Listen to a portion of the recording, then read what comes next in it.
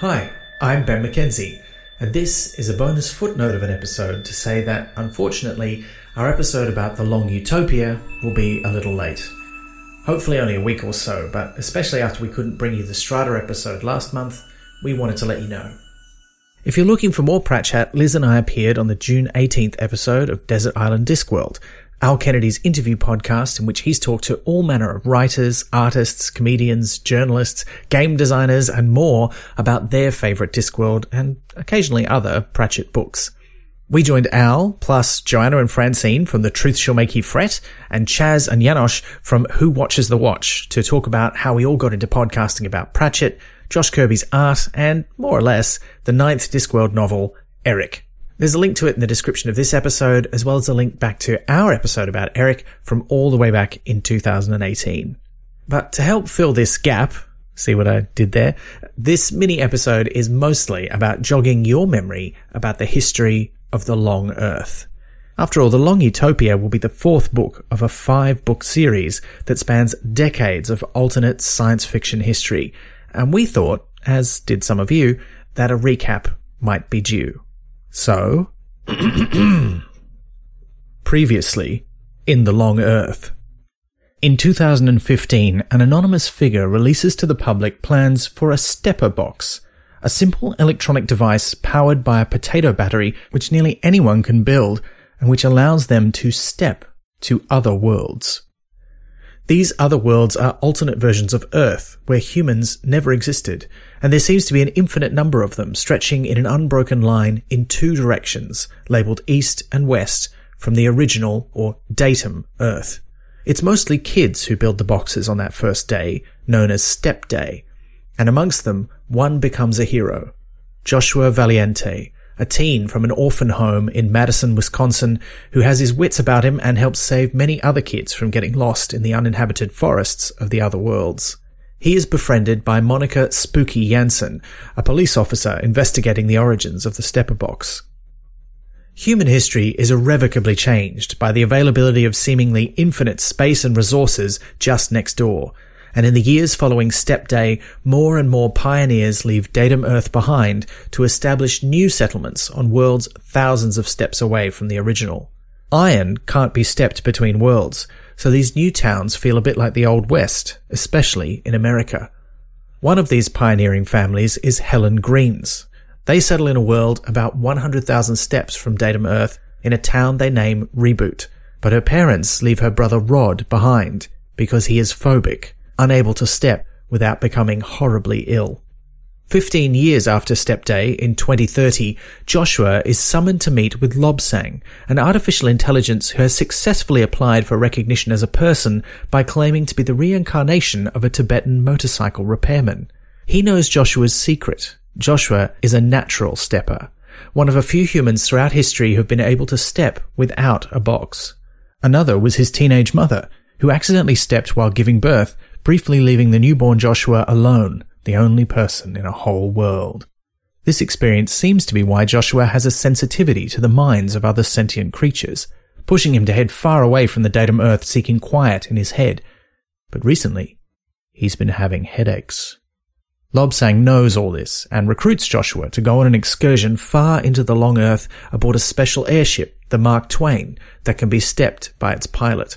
They go around 1 million steps west, encountering many weird things, including Joker worlds, which are markedly different from the ones around them. They also meet natural stepper Sally Lindsay, who can take shortcuts through the Long Earth using soft places, and whose father was the one who invented the stepper box. They meet intelligent humanoid creatures who can also step, including the large, friendly trolls, curious kobolds, and nasty, violent elves. And they find a community of humans and trolls living in harmony deep in the Long Earth, known as Happy Landings. These non-human denizens of the Long Earth have been disturbed by something. The trolls and others are moving towards the humans' homeworld. They eventually find the cause on the other side of the Gap, a world where the Earth has been destroyed and unwary steppers find themselves suddenly in the void of space. A huge creature, a colony of billions of microorganisms, has been making its way towards the datum Earth and engulfing everything in its wake. Between them, Joshua and Lobsang are able to communicate with it, naming it First Person Singular, and Lobsang's ambulant unit, his android body, merges with it to go further into the long Earth while Sally helps Joshua go home. They pass through Reboot, meeting Helen Green, who tells them the horrible news. Their home of Madison on Datum Earth has been destroyed by a suitcase nuke, set off by her own brother, Rod Green, who had been recruited by anti-stepper terrorists. In the years that follow, Joshua publishes an account of his trip with Lobsang called The Journey and becomes even more famous. He marries Helen. They settle in a remote long Earth town called Hell Knows Where and have a son, Daniel. On Datum Earth, conservative Brian Cowley becomes president of the United States. 10 years later, in 2040, Valhalla is the largest city in the High Megas, Earth's more than 1 million steps away from the datum. Valhalla declares independence from America, voicing the sentiment of many of the other Earth settlements who want nothing to do with their former government. This prompts President Cowley to launch Operation Prodigal Son, in which military Twains, stepping airships based on the original Mark Twain, roam the long Earth footprint of America, reminding them that the government still considers them under its jurisdiction. One of these ships is the USS Benjamin Franklin, captained by Maggie Kaufman.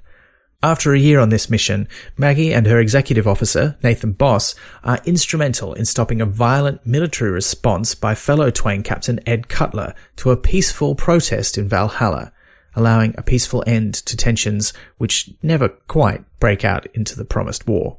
Meanwhile, another threat has been looming. The trolls, treated poorly by many humans as they spread across the long Earth, have left to seek refuge with another species, the dog-like and aggressive beagles, who cannot step on their own. Joshua, Sally and Lobsang defuse the situation with the help of Monica Janssen, who helps Sally rescue a troll from a space facility next to the Gap before exposing herself to radiation to retrieve a MacGuffin needed to save Joshua. Joshua does escape from the beagles, but loses a hand, though he soon gets a prosthetic one. Also in the year 2040, Roberta Golding, a highly intelligent 15-year-old from Happy Landings, wins a scholarship to join a Chinese military Twain on their East 20 Million mission, setting a record for heading far into the long Earth and seeing many amazing creatures along the way. They reach their goal of heading 20 million steps east of the datum, but Roberta is cruelly mocked by the mission's captain for being superior. That same year, Nelson Azakiwe, a paleontologist who became a priest after finding no sign of human evolution on other Earths, follows online clues and meets Lobsang, who takes him to a world 750,000 steps west of datum Earth to meet Second Person Singular. It turns out there's a whole species of first-person singulars, which Lobsang calls the Traversers, and most collect living things alive, carrying them around like a floating island. Nelson has sex with Cassie, one of the humans who lives on Second Person Singular, and discusses the nature of the long Earth with Lobsang.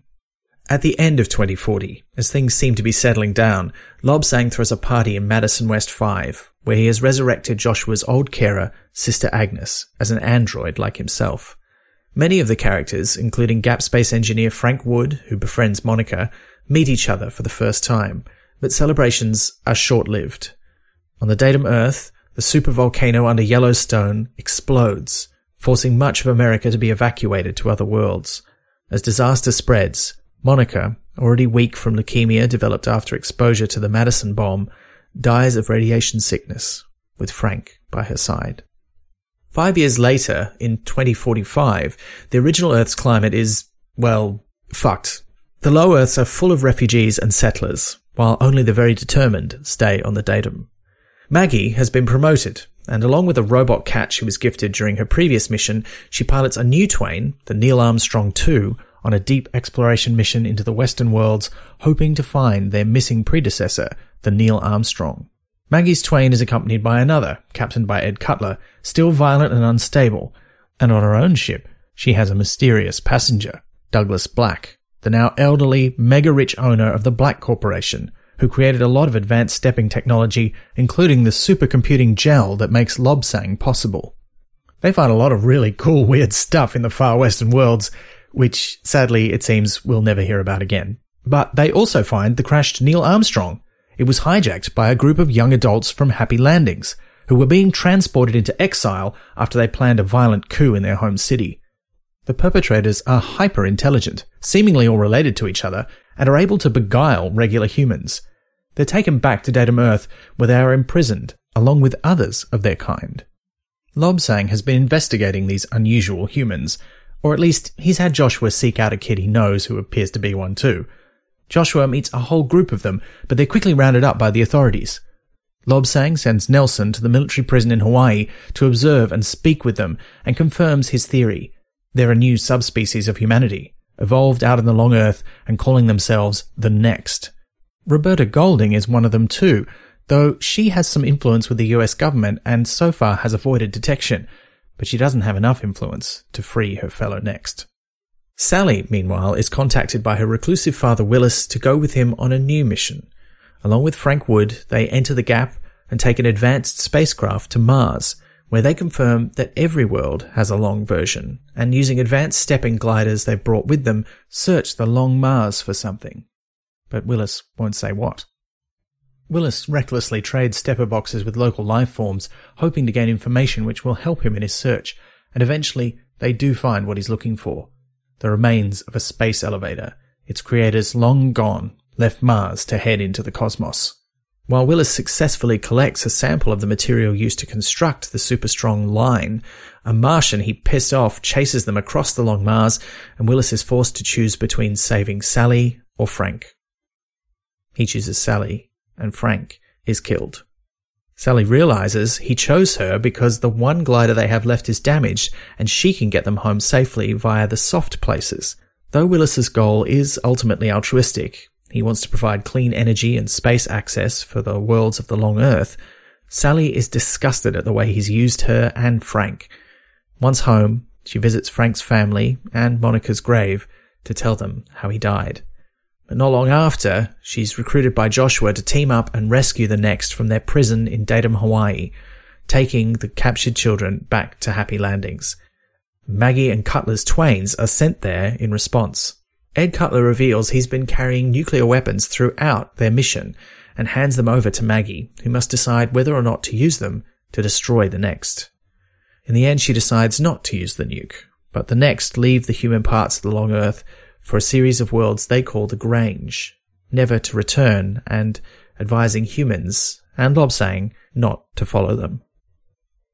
Lobsang is sad that they've rejected his friendship, but he destroys Happy Landings with an asteroid to stop anyone from following the Next to wherever they've gone. And that's it. Whew. That's a lot. And I left out a lot of details, but that's pretty much all the important stuff you need to know to be up to speed for the long utopia. I guess this means I've signed myself up to doing another one of these in about a year before we discuss the final book, The Long Cosmos. Well, let us know what you think of this recap, and we'll see you for Pratchat 69.